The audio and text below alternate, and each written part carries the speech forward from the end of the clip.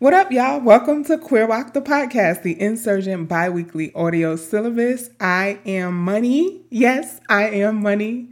And it's been a minute since I've been on the mic. And I wanted to come to y'all with this special episode, the Nikita mixtape. So I'm going to go ahead and drop the intro so I can go ahead and get into the episode.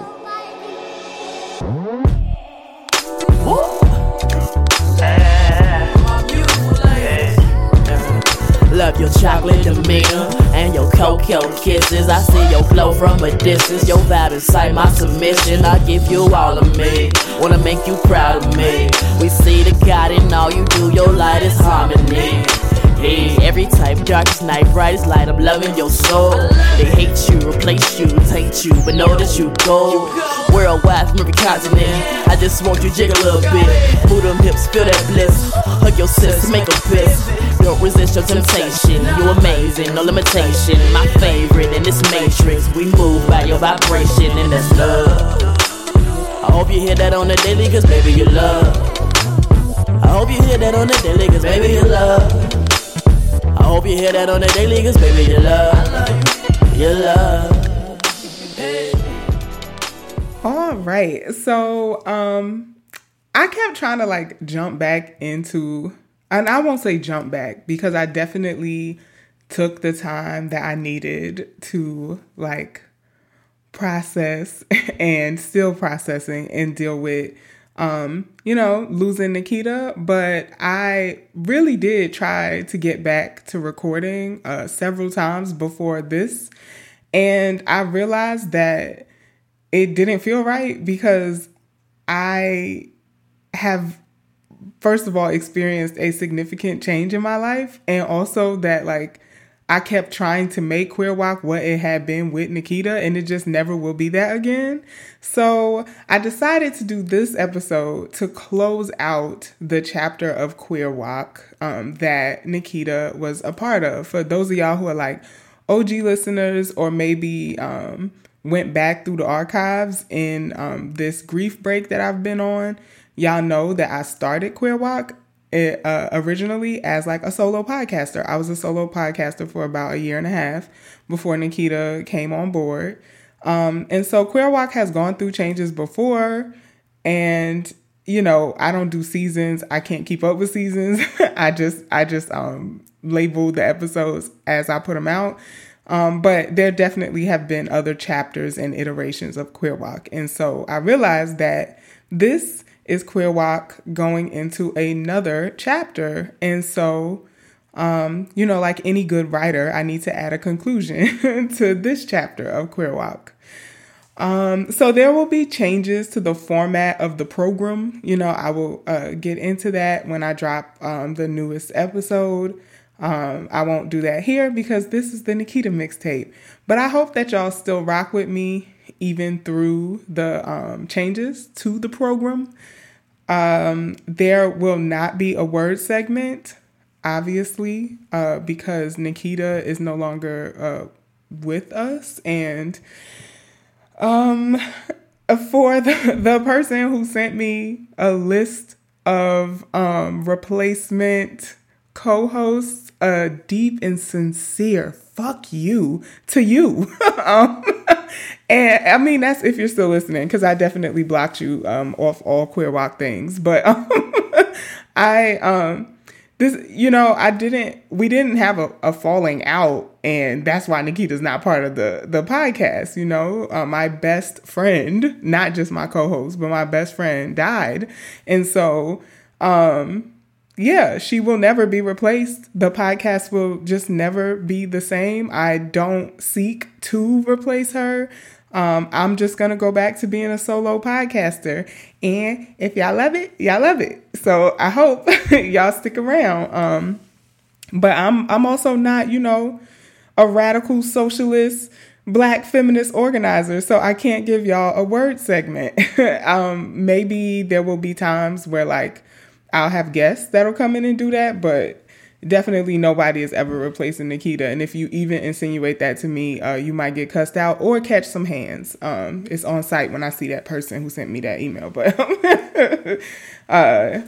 So the podcast is obviously going to change, but, it's still going to be the Insurgent Biweekly Audio Syllabus. Yes, it still will be bi-weekly. I'm back by myself. I can only do so much because, y'all know I'll be having like 3 jobs at a time. So it will still be bi-weekly. But yeah, so that's what's happening. For those of y'all who have continued to like send me messages, support me through this grief break, I truly deeply appreciate y'all. And for the patrons who've continued to rock with me, I thank y'all so much because y'all have not just made Queer WOC sustain through this time, like paying for SoundCloud, all the like overhead stuff that comes with maintaining a podcast, but y'all have also allowed me to finance some really amazing things behind the scenes for Queer WOC. So I've been able to pay someone to start transcribing the podcast, which is something that we've tried to do for years with Queer WOC. I was able to contribute to folks' housing funds. Like when people post on social media, which has been happening a lot because of the impact of COVID, people do like rent funds and stuff. I have been able to contribute to so many of those thanks to y'all who have remained patrons. So I've really been just like redistributing the funds back to the community in this grief break.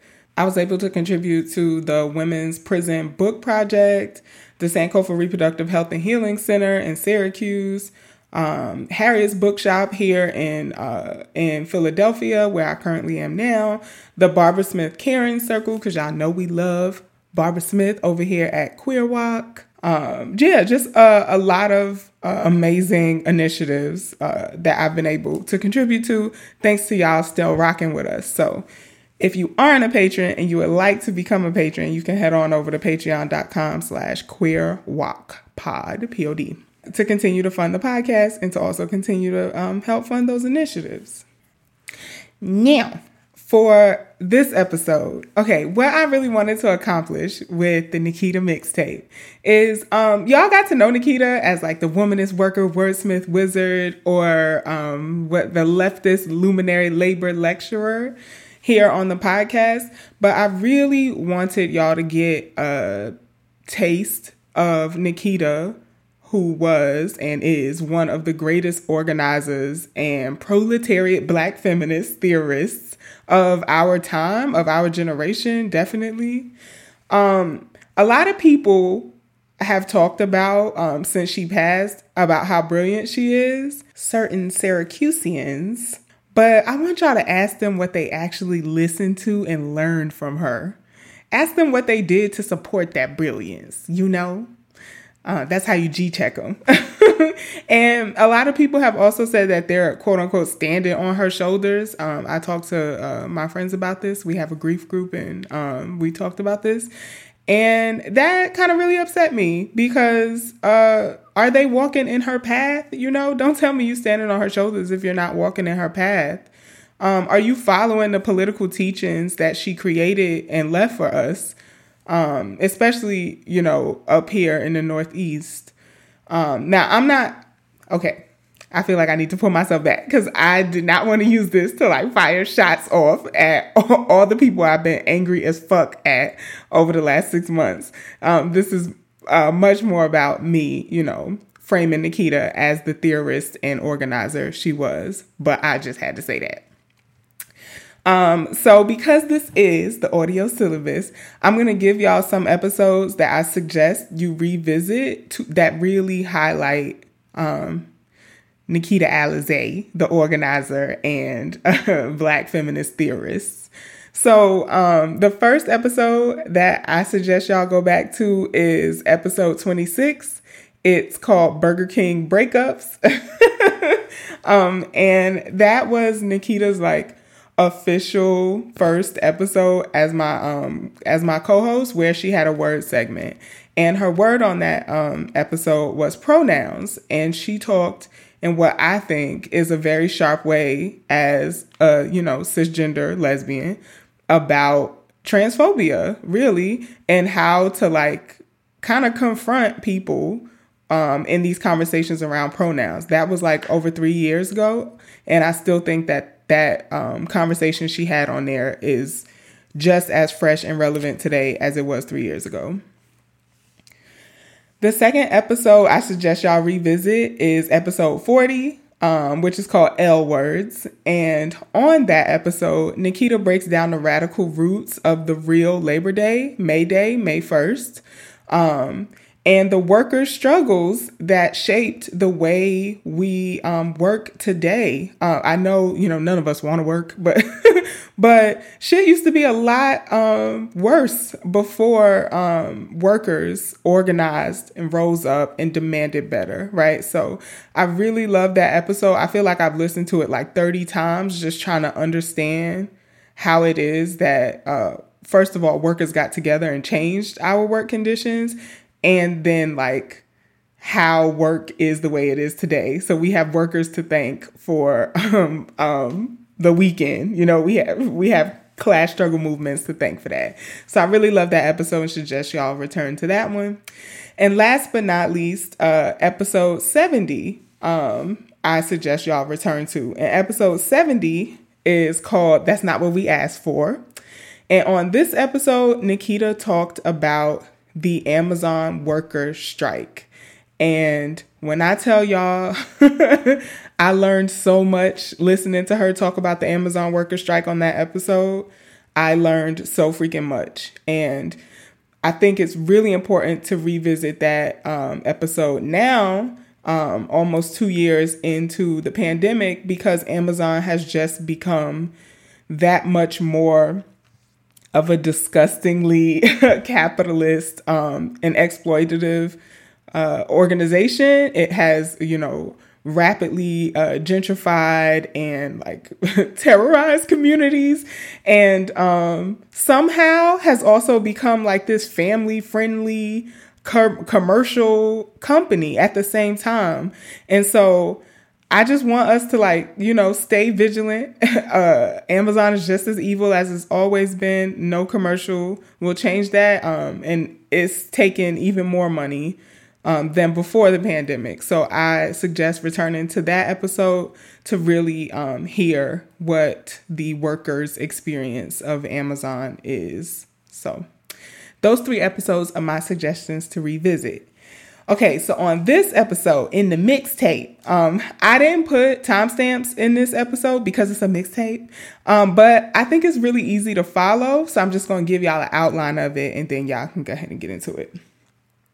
So first, you'll hear a speech Nikita gave at the International Socialist Organization Conference back in 2013. You can actually watch this speech on YouTube. I will put the link to it in the description of this episode. Then you'll hear Nikita's comrade, Howie Hawkins, of the Green Party. If his name sounds familiar, it's because he ran as president under the Green Party, on the Green Party's ticket. You'll hear Howie just share a few highlights of Nikita's political career.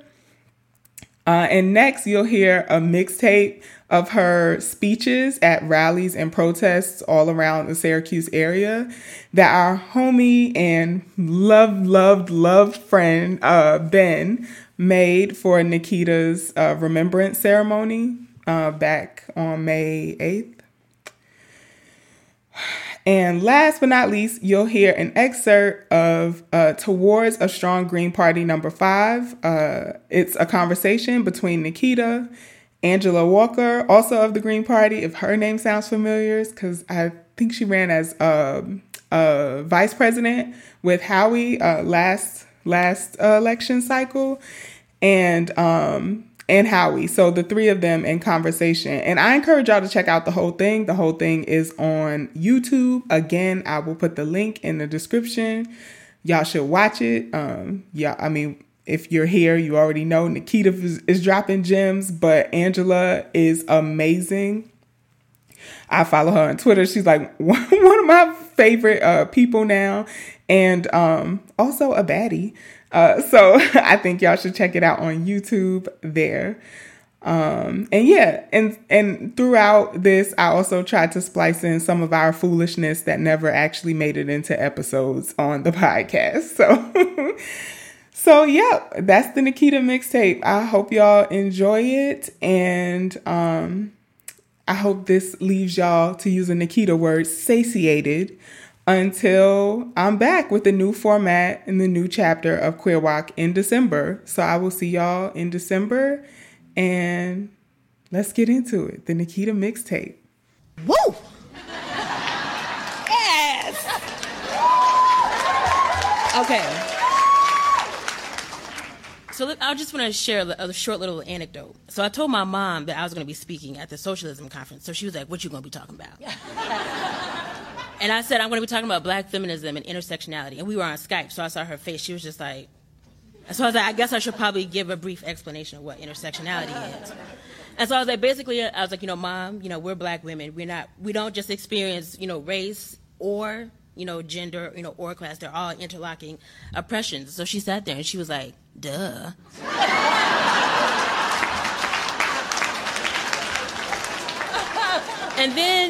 And so I told another friend, a grad student, he's a colleague, and he was like, so what are you going to be speaking about at this conference? And I was like, black feminism and intersectionality. And he was like, who don't know about that?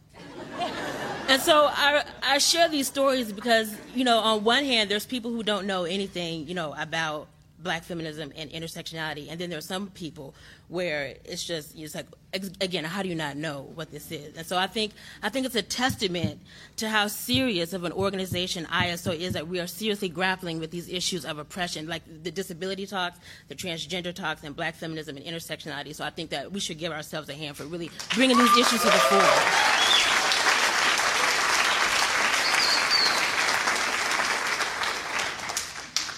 Okay, so as with any other theoretical and political tradition, black feminism isn't a uniform body of thought. In fact, it's probably more appropriate to say that there are black feminisms, right? Not only are there liberal, postmodern, and radical strands, but we've got womanism, Africana womanism, and many others. So there's a wide range of dynamic. Sorry, a little quiet. Closer. Oh, closer. Okay. Yeah, closer to the mic.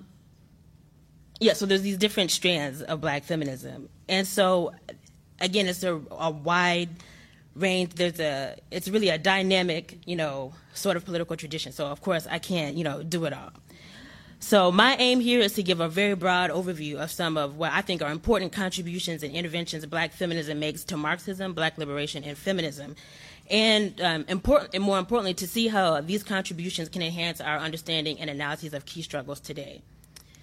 So how many of y'all have read or heard of Patricia Hill Collins and read Black Feminist Thought? Okay. So I've read that book probably 3 or 4 times, and it wasn't until I got into the ISO where I was like, this is basic superstructure, right? And but I never realized that Patricia Hill Collins she is using, the Marxist method, to talk about black women's oppression. And so the 3 issues, so I'm really going to draw from that text, Black Feminist Thought. The 3 issues I want to focus on here are black women's labor and how it shapes black women's oppression, and a concept Collins calls a controlling image. And I want to kind of make an argument against Collins' claims when she has this section on rethinking black women's activism, and I kind of want to disrupt that a little bit, problematize. You know how the academics like to say that. So again, I think what's really important about Patricia Hill Collins is that, she's using the Marxist method of analysis to analyze black women's oppression. And so, and she starts, of course, with labor. So I just kind of want to go through how she uses the basically historical materialism to talk about black women's role and their, our location in the political economy. So, since the inception of the country, black women have always, worked outside of the home. And even under slavery, we didn't even have our own homes to work outside of. And so the regulatory and exploitative conditions of slavery precluded enslaved blacks from maintaining their own private households. And they were, so basically we were working in public spheres controlled by white slave owners. And so, Sharon mentioned this sort of the bourgeois idea, the cult of true womanhood that was, that went along with white womanhood. So the same way that the elite bourgeois women's labor within the private sphere shaped ideas about bourgeois womanhood, so too did black women's labor within the larger political economy of slavery and capitalism.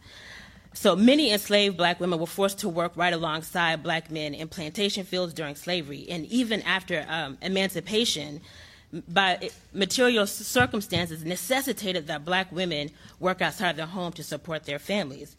And post-emancipation, black men and women were both largely employed in agricultural work, and many black women were also employed in domestic work.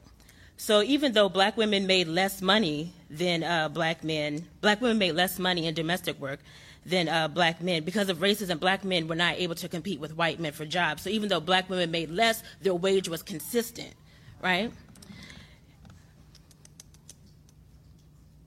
Okay.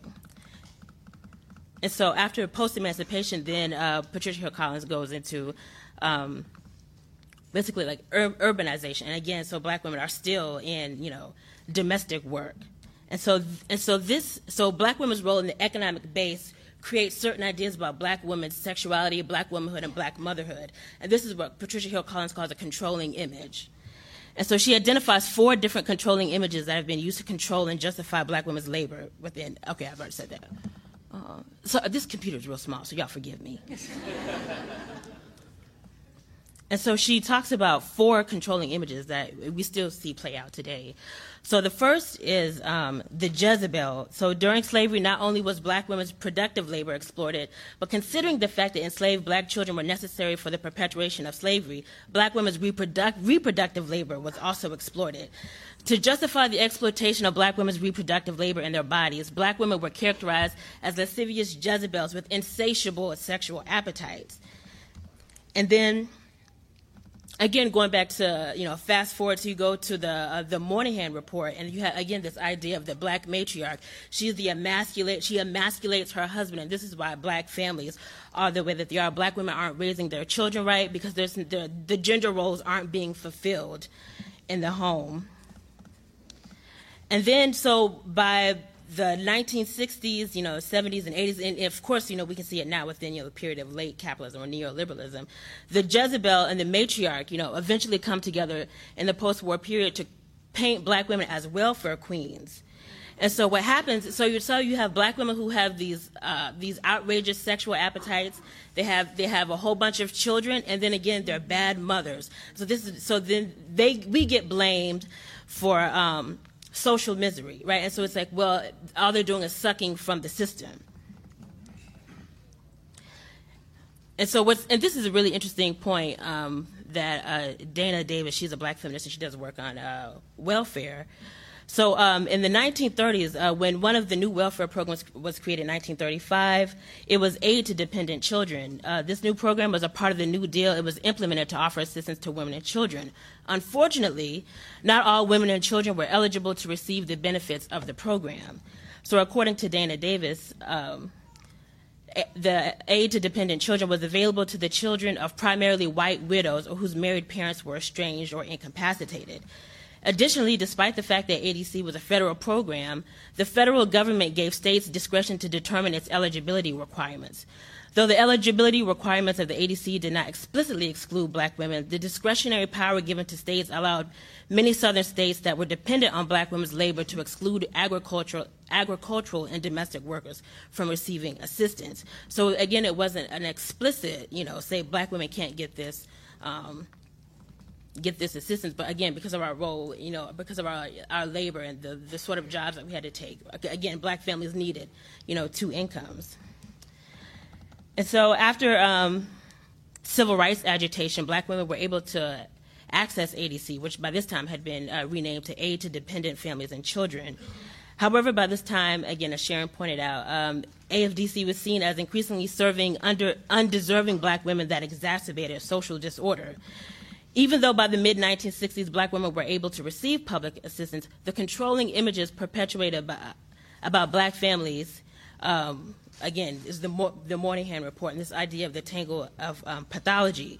So rather than addressing or confronting the systematic oppression and exploitation of black communities in the 1960s, Moynihan pathologized black communities by criticizing their family makeups. The Moynihan report will play a key role in stoking anti-welfare policy sentiment for decades to come. And so I want to shift gears a little bit. I've been talking about black women and their role in the domestic work. And this is where I have a beef with Patricia Hill Collins. And so there's a point in, so she's really trying to think about, she's trying to expand the idea of what we consider activism. And she said because black women had to, especially black women that were, domestic workers, they had to work long hours, and they couldn't be involved in regular, more formal streams of organization and activism. And so this is what she says: the vast majority of black women domestic workers neither organize for better working conditions nor control their employers by demanding better pay. Actions represented the struggle for institutional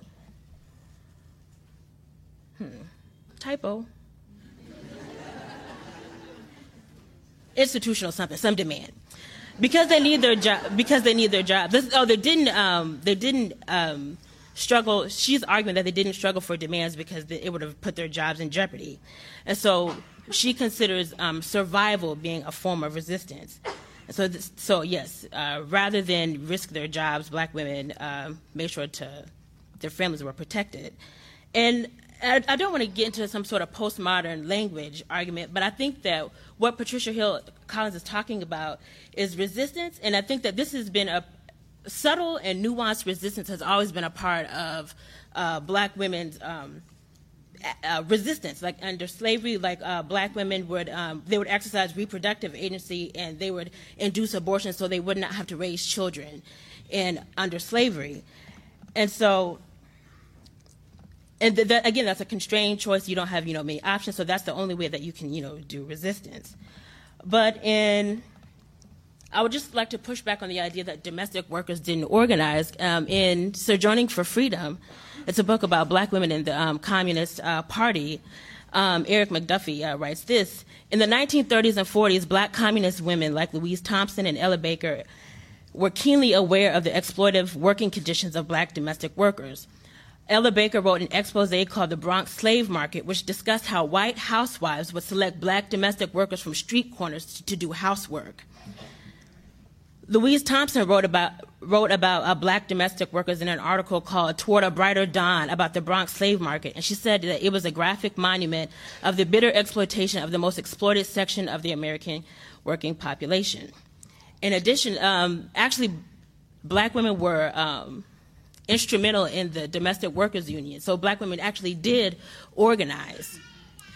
And so the reason why this is important to me, I'm going back in history to talk about why this is important now, is because I think that there is a tendency in black feminism now, or in just feminisms in general, to where we talk about the personal is political in a way that it just seems like what you do in your individual life is the extent of your politics, right?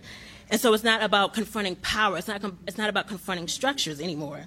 And I think that because we've become so mired in that, I think that we even sanitize our own, black feminist heroes. Think about Audre Lorde and the work she was doing around self-care. But now it's been morphed into some sort of neoliberal Ileana Van Zandt New Age kind of trash. You know what I'm saying? And I think that we have to.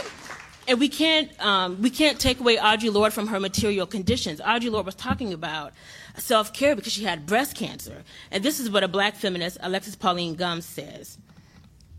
Audre Lorde's archival papers prove she was denied medical leave, had to turn down prestigious fellowships that required residency in places too cold for her to live during her fight against cancer. The English department at Hunter, which recently honored Lorde with a conference 20 years after her death, rejected her proposals at the end of her life to teach on a limited residency basis that would allow her to teach poetry-intensive classes for students during warm weather in New York and to live in warmer climates during the winter based on her health needs. And this is what another black feminist says: to ask that we regard Audre Lorde's death as the outcome of a politics and not just a disease is both to invoke Lorde less as an exceptional figure than as a powerfully exemplary one, and to direct our attention to how the murderousness of capitalism expresses itself where it is most mundane. That's a material condition. And I think that black feminism really has to get back to that point. Like, we have to get back to really talking about, material conditions and organizing against systems of oppression. And I think we've gone too far in the personal is political to where, we're not challenging structures anymore. and radical feminists, and this is, I think that I go back to this point because I think that this is especially important in this period of neoliberalism. And I want to quote radical black feminist Joy James, not radical as in transphobic, because we have to make those distinctions. So she asked this question of a black cultural feminism. It's kind of a feminism that's more concerned with like politics of representation and symbols, and not people's material conditions. And she says, one might ask if a cultural form of black feminism functions as a buffer against revolutionary feminist critiques that cite capitalism and the state as primary obstacles and therefore female advancement. Can cultural black feminism exist as a hybrid, heavily invested in the political appearances of revolutionary symbolism and representation shaped by ludic feminisms rather than political organizing with non-elites for revolutionary practice? Joy James wrote that piece in 2001, but I think, especially when we talk about like representations in like, black feminism, I think that there's an obsession with folks like Beyonce and Michelle Obama. There's always you can't go a day without hearing about, is Beyonce a feminist, or analyzing something about Beyonce or Michelle Obama. And so during the Democratic National Convention, Michelle Obama used the phrase mom in chief. And so there was a debate between black women and black feminists and white feminists. So white feminists were saying, you've done all these great things. That's what they said. I didn't say that. And so, you're accomplished. So why are you reverting back to this idea of mom in chief? And then black feminists were saying, well, black women have never had the ability or we've never had the choice to stay at home and raise children. And that's important. But I think what is really telling is that in the same speech, this is what she said somewhere down in the speech. This is verbatim, no ellipsis, no cuts or anything like that, straight from the text. So she says, I have seen it in the incredible kindness and warmth that people have shown me and my family, especially our girls. I've seen it in teachers in a near bankrupt, it being like the positive spirit of all that American patriotism trash. I've seen it in teachers in a near bankrupt school district who vow to keep teaching without pay. And so the reason why we have to think about black feminism and intersectionality and think about where she's from, Chicago. Most of the teaching is a predominantly female profession. It's a predominantly woman profession. And then in places like Chicago, it's mostly women of color. So why are we not talking about why are we not applying a black feminist analysis to issues like that? Why are we talking about the symbolism of, what Michelle Obama represents? And I'm not saying that Michelle Obama doesn't experience racism and sexism, but there's too much focus on, this is sort of what folks have called a trickle-down feminism. Why aren't we analyzing what's happening, on the ground to black women?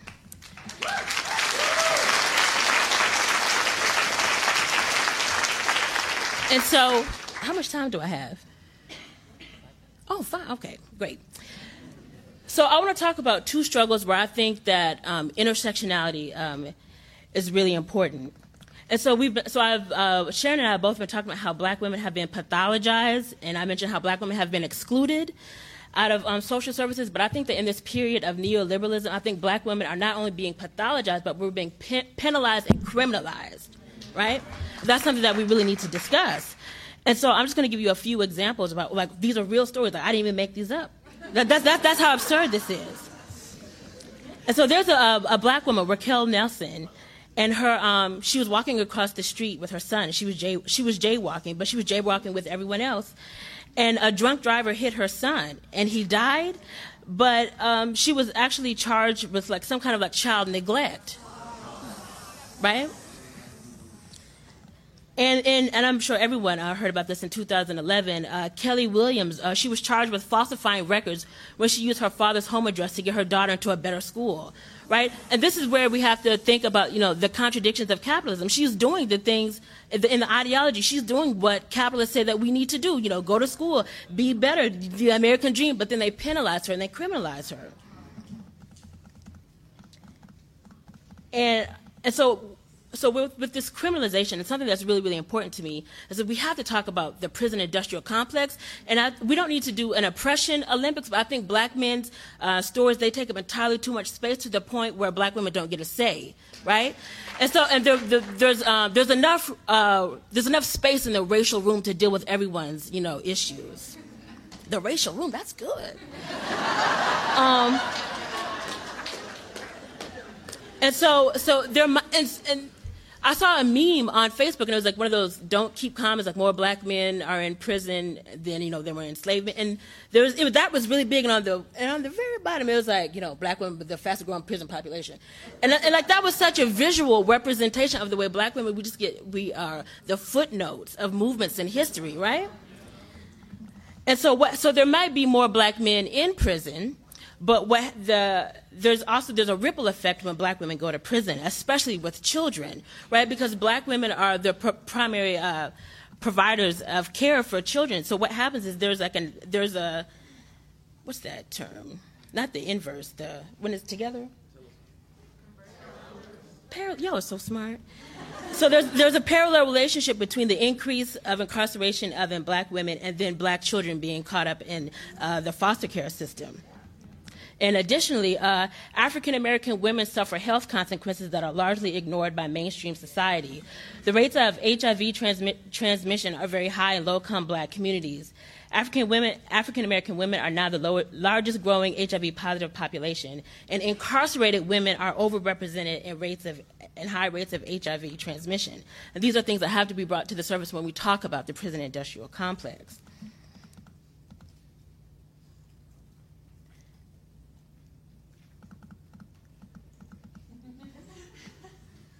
How much time do I have? Okay, I'll just go ahead and wrap it up. There's a lot of things I didn't talk about, but did I connect this to intersectionality? Was it too abstract? Okay. So I'm just going to close out with this. So there's a Audre Lorde poem, and she says at the bottom, she says, "We were never meant to survive." She's talking about black women. And so when I think about Audre Lorde's poem, A Litany for Survival, and when she writes, "We were never meant to survive," three things come to my mind.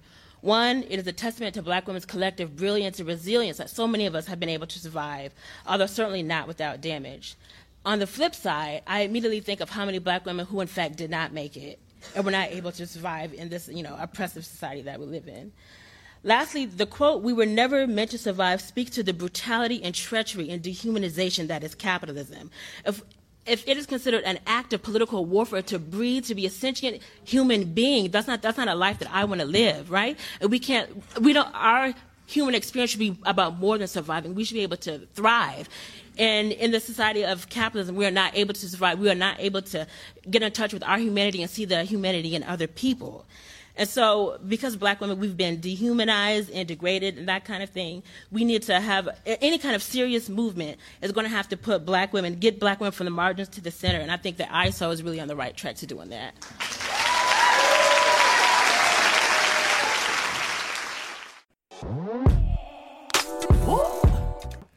Checking the waves, checking the waves. Test. Look how low your waves always are. I can't help it.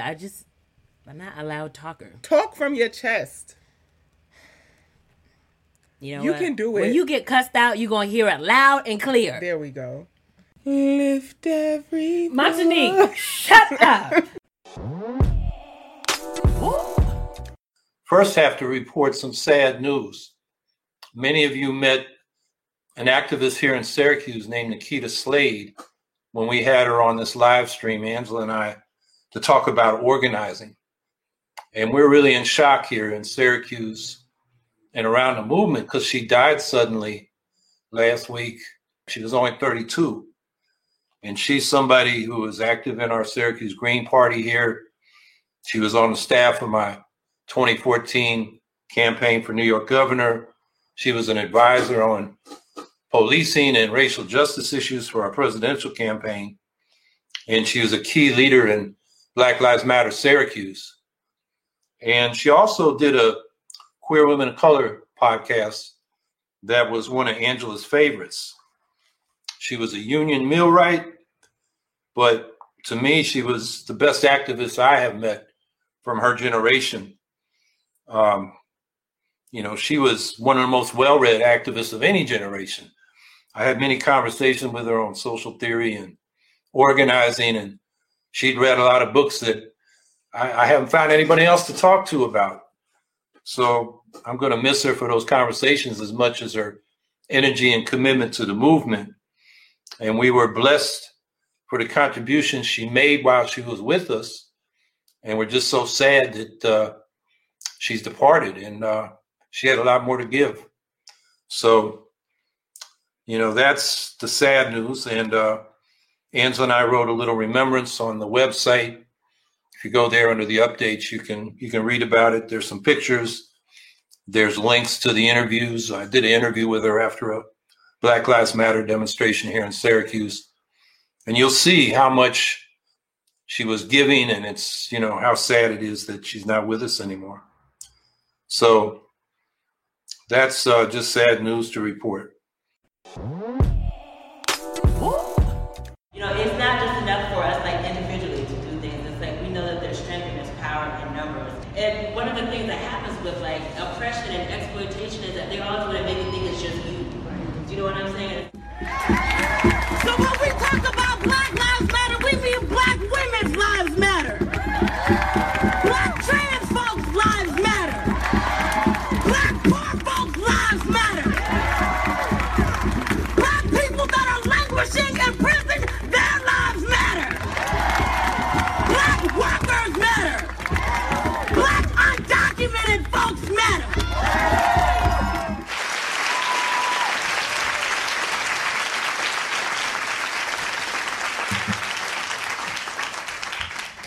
Woo! Yes! Okay. So I just want to share a short little anecdote. So I told my mom that I was going to be speaking at the socialism conference. So she was like, "What you going to be talking about?" And I said, "I'm going to be talking about Black feminism and intersectionality." And we were on Skype, so I saw her face. She was just like, so I was like, I guess I should probably give a brief explanation of what intersectionality is. And so I was like, basically, I was like, Mom, we're Black women. We don't just experience, race or, gender, or class. They're all interlocking oppressions. So she sat there and she was like, duh.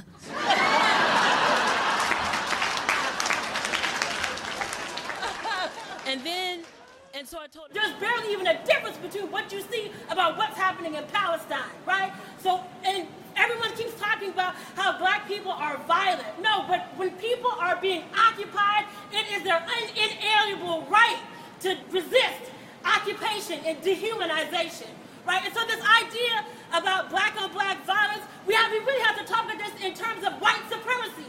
Here in Syracuse, it should piss us off that there's monuments to Harriet Tubman and Frederick Douglass, but yet at the same time, you go to the South Side and there's cameras all over the Black part of town, right? There's no jobs, right? So when we talk about Black on Black violence, we always have to indict white supremacy. It's at the root of it. It's at the top, and you cannot talk about the way Black communities are structured and what's going on there without talking about white supremacy, militarization, police brutality, right? That cannot be missing from the analysis.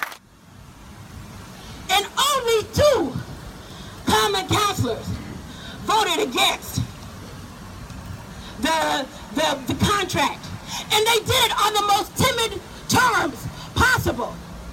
Because what they're saying is, well, the Syracuse police doesn't support a residency requirement. That's very basic. Very minimal. And the head of the police union said that those counselors are anti-police. And isn't it ironic, though, that they make us out to be the extremists? I've never broken a 14-year-old's arm. I've never shot anybody in the back. I've never sexually assaulted someone. But somehow, the most murderous, barbarous gang that exists. If you say that there's something wrong with that, you're extreme. That is the height of contradiction and hypocrisy. Right. Yes. That's right. Yes. That's right. That's right. And every single day that you wake up and you take care of you and you take care of your kids, and teacher, you get up. And you keep fighting even when this city tries to break you down. That's and again, we have all these people here that are with you. And so I really mean it from the deepest part of my heart. Thank you so much. Because like Kim has been saying, look at your sign. We will not be silent. And you haven't been silent. That's right.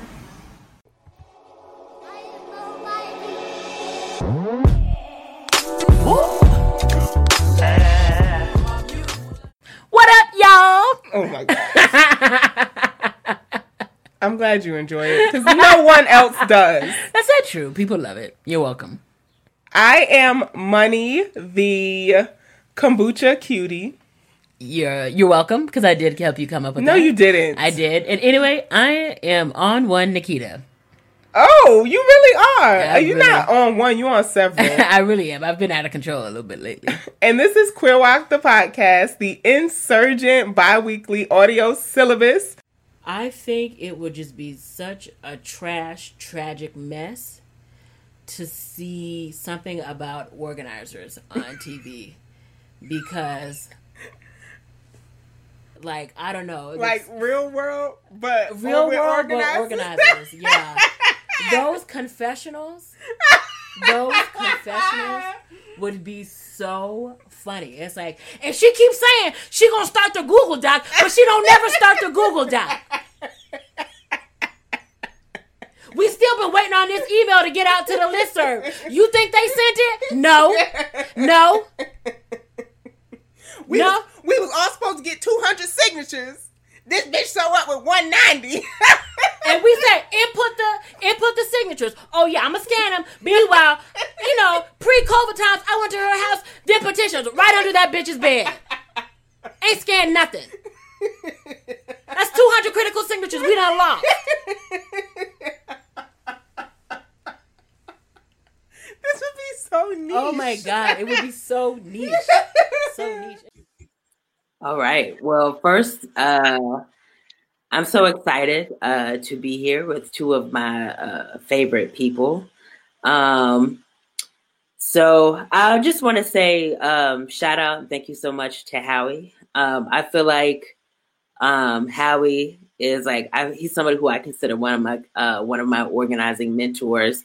And Angela, in the intro, you mentioned that I used to work at the Worker Center of Central New York here in Syracuse, and I feel like another one of my organizing mentors is Rebecca Fuentes. So I'm just gonna. It's gonna be real informal, but there's four different things that different categories that I want to talk about when we talk about organizing, or any kind of the different kinds of activities that people can get involved in. So, and I'm going to save organizing for last. So the first one I think I want to start talking about is advocacy. And I think, the reason whenever I talk about this stuff, I think we need to be very clear in our terms. And so something I do on the podcast is one of the segments that I do.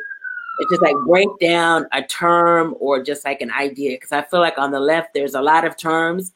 And I think a lot of us use the same terms, but we don't actually mean the same things when we use these terms. So I'm going to talk about 4 different terms that I think are important to break down. They're all important, but they're all very different. So the first point where I'll start out is advocacy, right? So I'm going to talk about advocacy, mobilizing, organizing, and then direct service. So advocacy is basically, that is where you are, it's somebody who's doing something on behalf of somebody else, right? So there's a lot of times when you can engage, there's a lot of different organizations, nonprofits that engage in advocacy. I think one of the most popular ways that we see that is in lobbying, right? So it's and there's a role for that.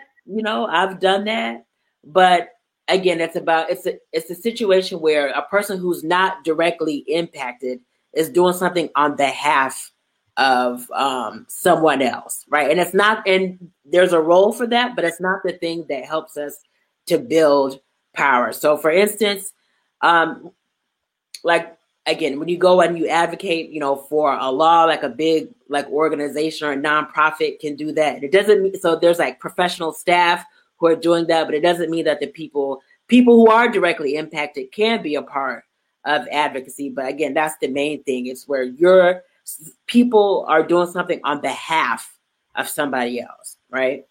So that's advocacy. I think another important, and I'll be clear, I've done all of this. And again, there's a role for all of this. I think another thing that people get confused about is like direct support or direct service. So that's where, and I think that we're seeing this a lot in the midst of COVID, right? So it's unfortunately, because in the past 50, 60 years, the social safety net has been totally decimated and obliterated. Because the state, we don't have a government that provides for the material needs of people. There's all kinds of charitable organizations. And then I know a lot of times, and especially in this current moment, a lot of people are engaged in, mutual aid efforts. And so that is where you're meeting the basic material needs of the people in your community. Now, these things can be tied in with like different efforts. So when I talk about organizing, I'll talk about how I've been a part of organizations that have used, direct service, right? Because especially when you're talking about some of the most vulnerable, some of the most oppressed people in society, it's hard to organize when you can't get your basic, material needs met. So that's some of the things I like people get involved in, correct? And the third thing, and I think that this is something that we're particularly good at, I think on the broad, liberal left, is mobilizing. And so mobilizing is getting people out who usually they already agree with you in terms of like your values and in terms of like your worldview and in terms of your ideology. So like, I know for us, just to give a concrete example, if we're doing some kind of action in Syracuse, or if we want to do a protest or we want to do a rally for like BLM Syracuse, Black Lives Matter Syracuse, if we say, hey, we're going to just to give a real concrete example, we work with this really amazing group of young people in Syracuse and a number of different organizations over the summer was a part of the National Uprising, right? So there's a really wonderful group, BLMQ's Youth is a group of high schoolers and young college folks. And there's another group called Raha Syracuse. So us, along with them, we put on a 2,000 person march. So again, in the midst of this national uprising, when, hundreds of thousands, and then millions of people across the globe were like, what happened to George Floyd, and this idea and like the problem of police brutality, when those people poured out into the streets. And so it's like, because we've been active in Syracuse for like the past 5 or 6 years, people know, okay, when BLM says do something, we know that we can count on those people getting out into the streets. So mobilizing is like people who are usually pretty much on board with what it is, your political ideology, or like whatever it is that you're protesting or rallying for or against, getting those people to do something, right? So that's how I would define and describe mobilizing, right? Again, the left, I think, is really good at that. And now for my personal favorite, and I think the most important, is organizing. So it's really important to distinguish organizing from mobilizing. So whenever you start talking about organizing, you're talking about building up a base of people who have enough power to make a real felt change, right? And so the difference, I think for me, the key difference between organizing and mobilizing is organizing, means that you actually have to effectively persuade people who aren't already in your orbit of your beliefs, of your values.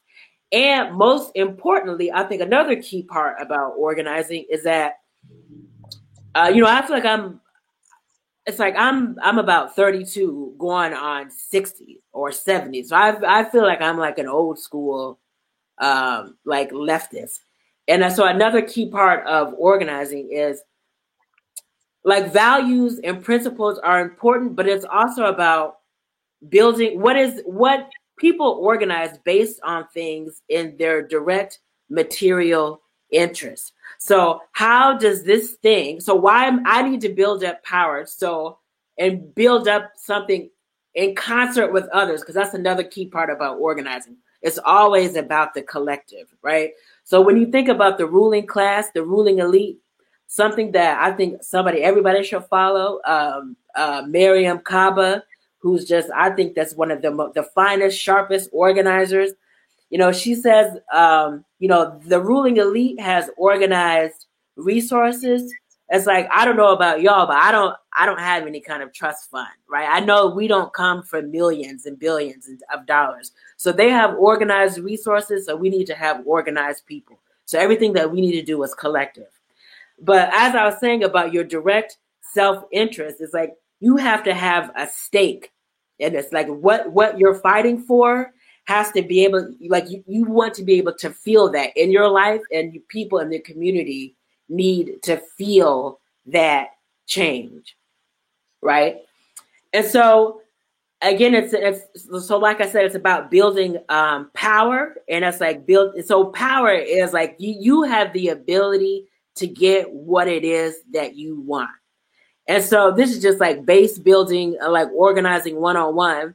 And so whenever you're organizing, you have a very clear target. So who is the person that has the power to give you what you want? And so when I think back on like my organizing experiences, so I'm going to give two examples. So when I used to work at the Workers Center, one of the issues that we worked a lot around in terms of it was like issues in the workplace was wage theft. So wage theft refers to the unfortunate practice of employers stealing wages from workers. Now, this is not so we're talking about like if you work 30 hours, but your employer only gave you 25 hours worth of your paycheck. So I'm not talking about the exploitation that happens to all workers under capitalism, but this is like just blatant, brazen theft, right? Not paying you for all the wages, all the hours that you worked. So whenever we would talk with workers, we would say, and again, so just to give an example, my coworker, Rebecca, or I could have called the employer and said, hey, this worker, you didn't pay this worker, the wages that they were owed.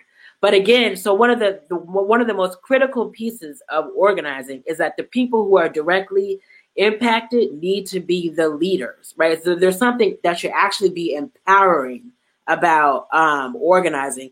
And one of the best quotes I ever heard from one of the organizers, one of these trainings that we went to, was like, you want to do something in the way that builds the most power, not in the way that's easiest.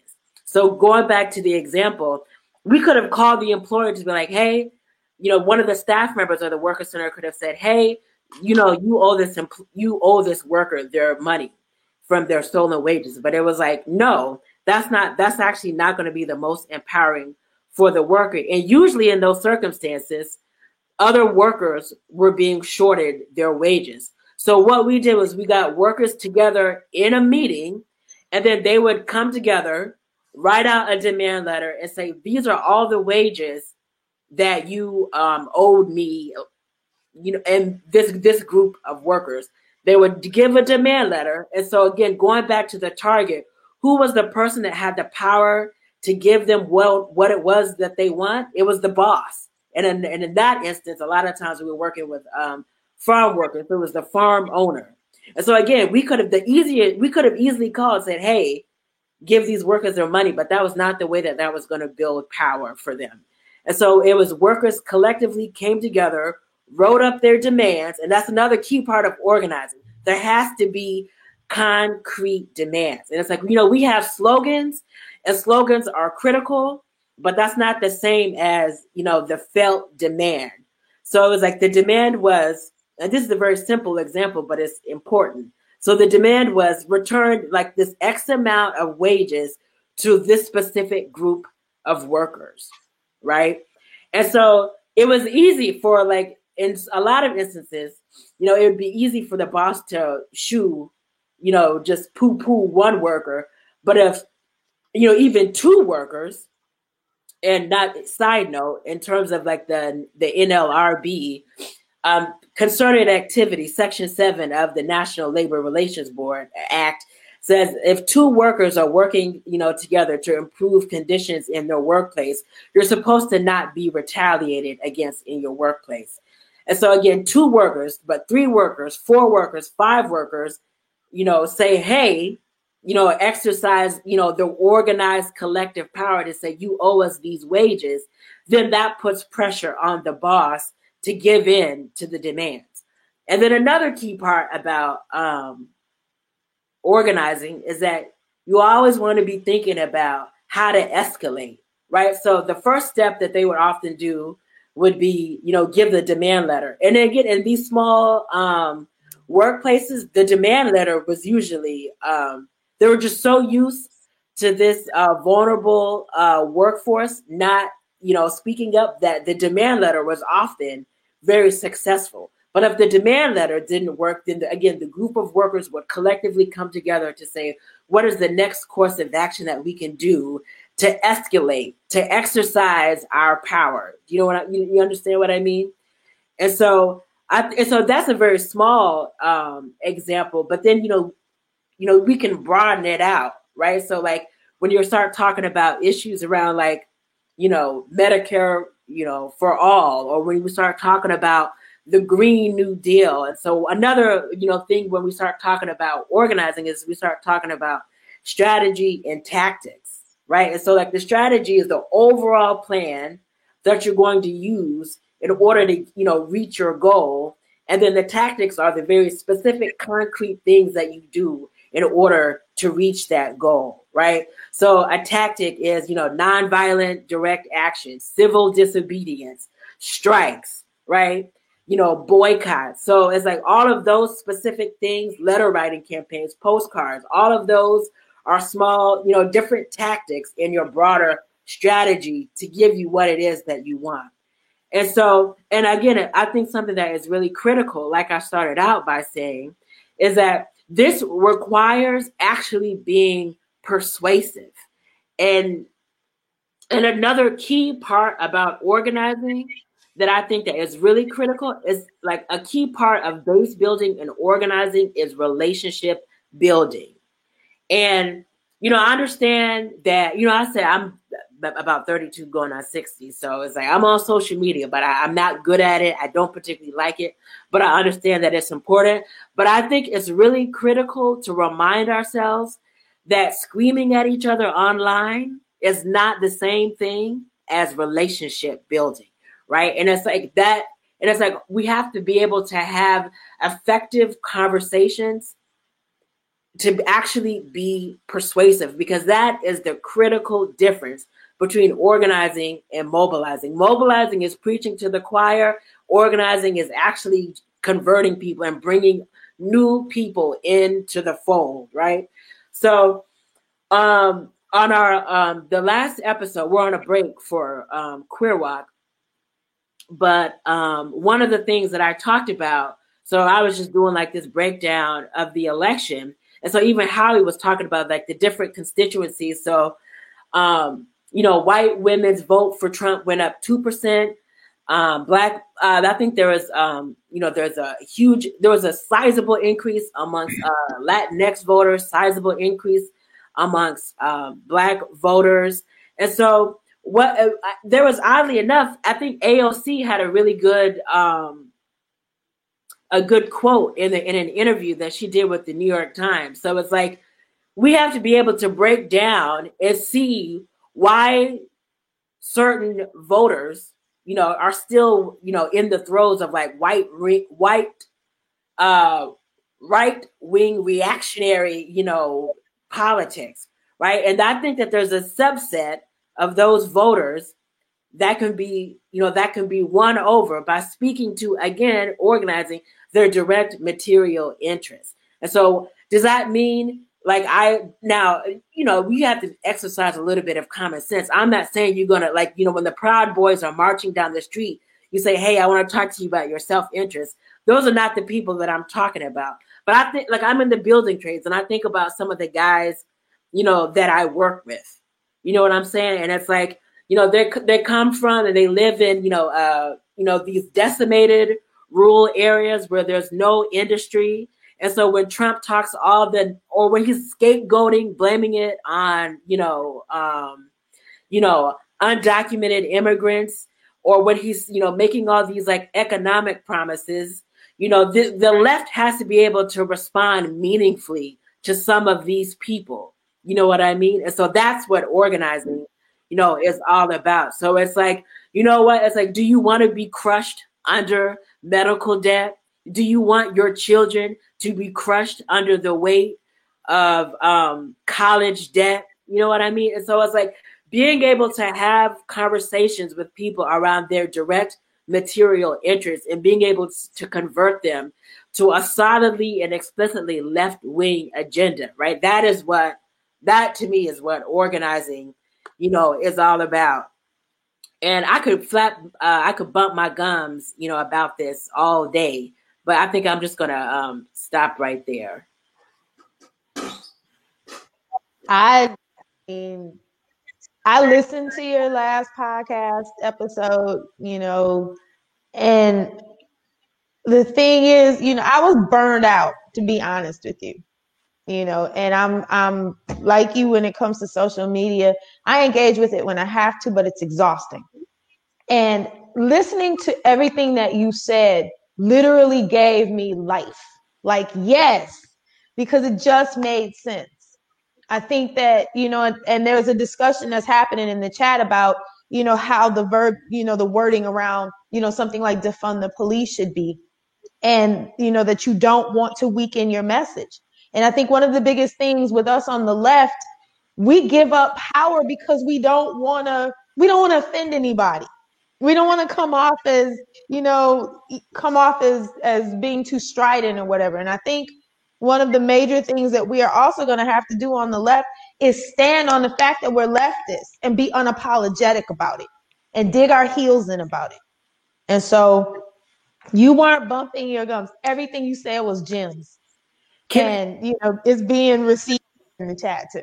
Can I please say something about the defund the police thing? Because all the liberals, Matt Iglesias, his head is going to explode, and all the professional managerial chattering classes are ready to explode around the defund the police. So I have concrete examples of this from Syracuse, right? So, because everybody is always like, well, the polls say people don't support it. It's like a poll is just a gauging it's a metric that's measuring something at a specific time.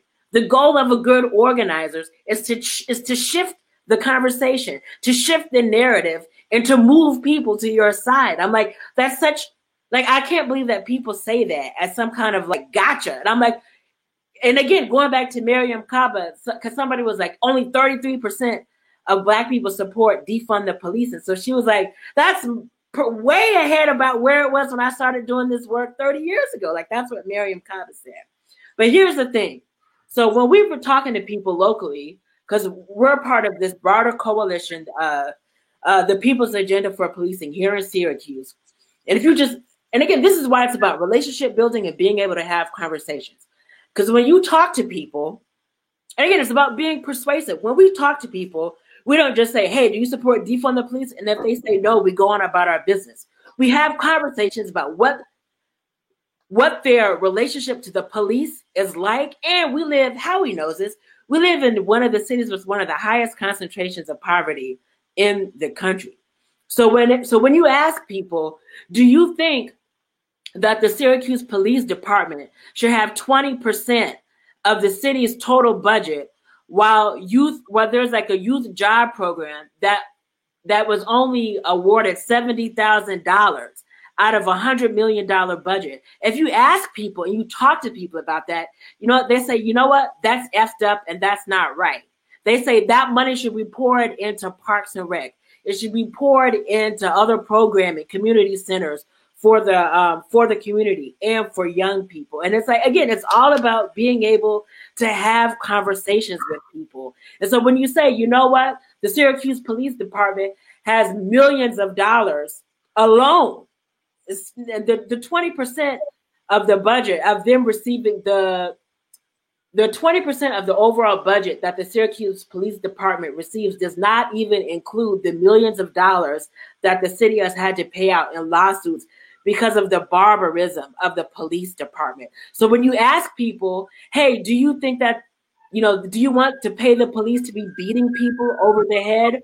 Or do you want, or do you as a community should, this is a good opportunity to talk about participatory budgeting. Don't you think that you all should have a say in where the revenue in the city goes? And so again, this is all about, so when Matt Iglesias and all the other, professional managerial liberals are blowing a gasket to say, hey, people don't support this. It's like good organizers say, we're up to the challenge to move people in our direction. That's what organizing is all about. I don't want to work tomorrow.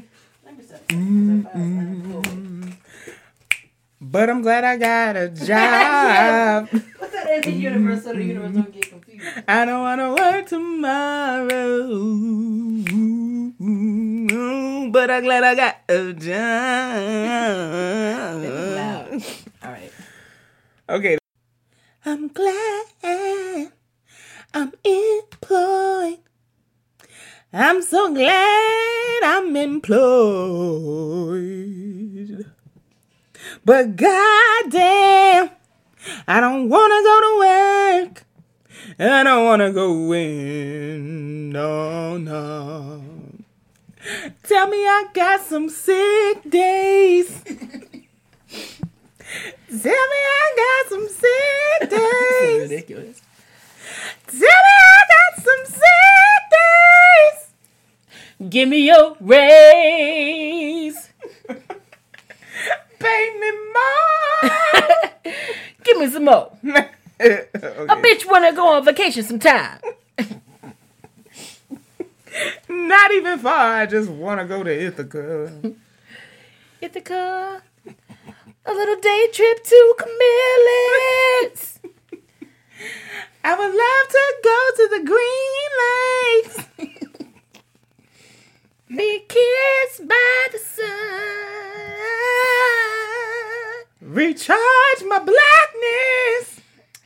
Or maybe, just maybe, I want to sit on my couch and binge watch something on Netflix. Dear white people. Without guilt.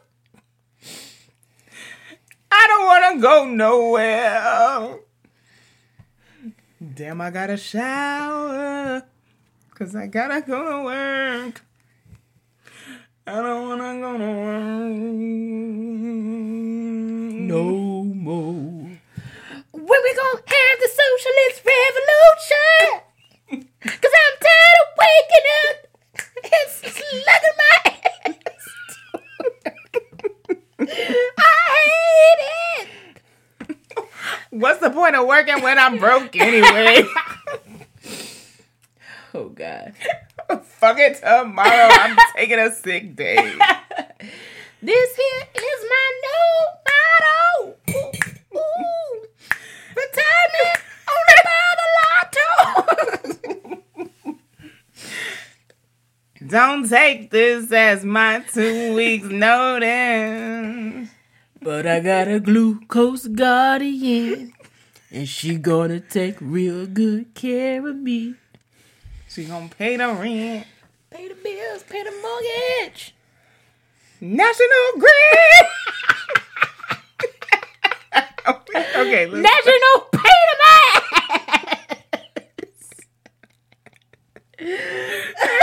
Why are we doing this?